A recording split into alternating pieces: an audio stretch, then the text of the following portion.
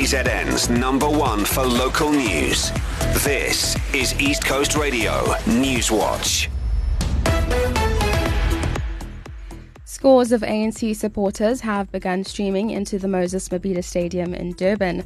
It's where President Cyril Ramaphosa will launch the party's election manifesto. We are only months away from the 2024 general elections, which will be held on the 29th of May. Newswatch's Nishira Sudhyal is there. Security is tight around the 56,000-seater stadium with police presence on every street and corner. Taxis and buses that are filled with supporters dressed in ANC regalia are being guided by marshals to drop-off zones. Inside, the sea of green, black and gold is slowly growing with ANC members singing and dancing to struggle songs. In the middle, a massive stage is set up in the party's colours where Ramaphosa is expected to deliver his address at around 11 a.m. The party says more than 70,000 people are expected to fill the stadium and the overflow areas that include the Durban beachfront. It's a defining manifesto for the African National Congress, who, according to the latest poll surveys, is facing major competition this year from opposition parties like the Jacob Zuma-affiliated MK Party.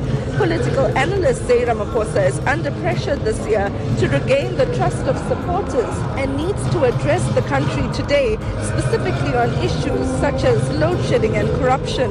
Nushera Sudhyal, East Coast Radio Newswatch, Moses Mabhida Stadium, Durban. And the DA says it's filing a contempt of court application against the ANC in the cadre deployment case. The ruling party handed over its cadre deployment records to the DA this week after a constitutional court judgment.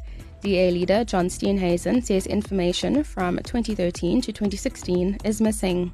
The ANC failed to include President Ramaphosa's own emails and WhatsApp in the material that it handed over to the DA, despite the fact that Mr. Ramaphosa was the chairman of this committee during this period and was one of the recipients of the emails and WhatsApp messages in question. He ultimately bears responsibility for the operations of this committee, but has failed to depose an affidavit confirming he has no documents or information for this period.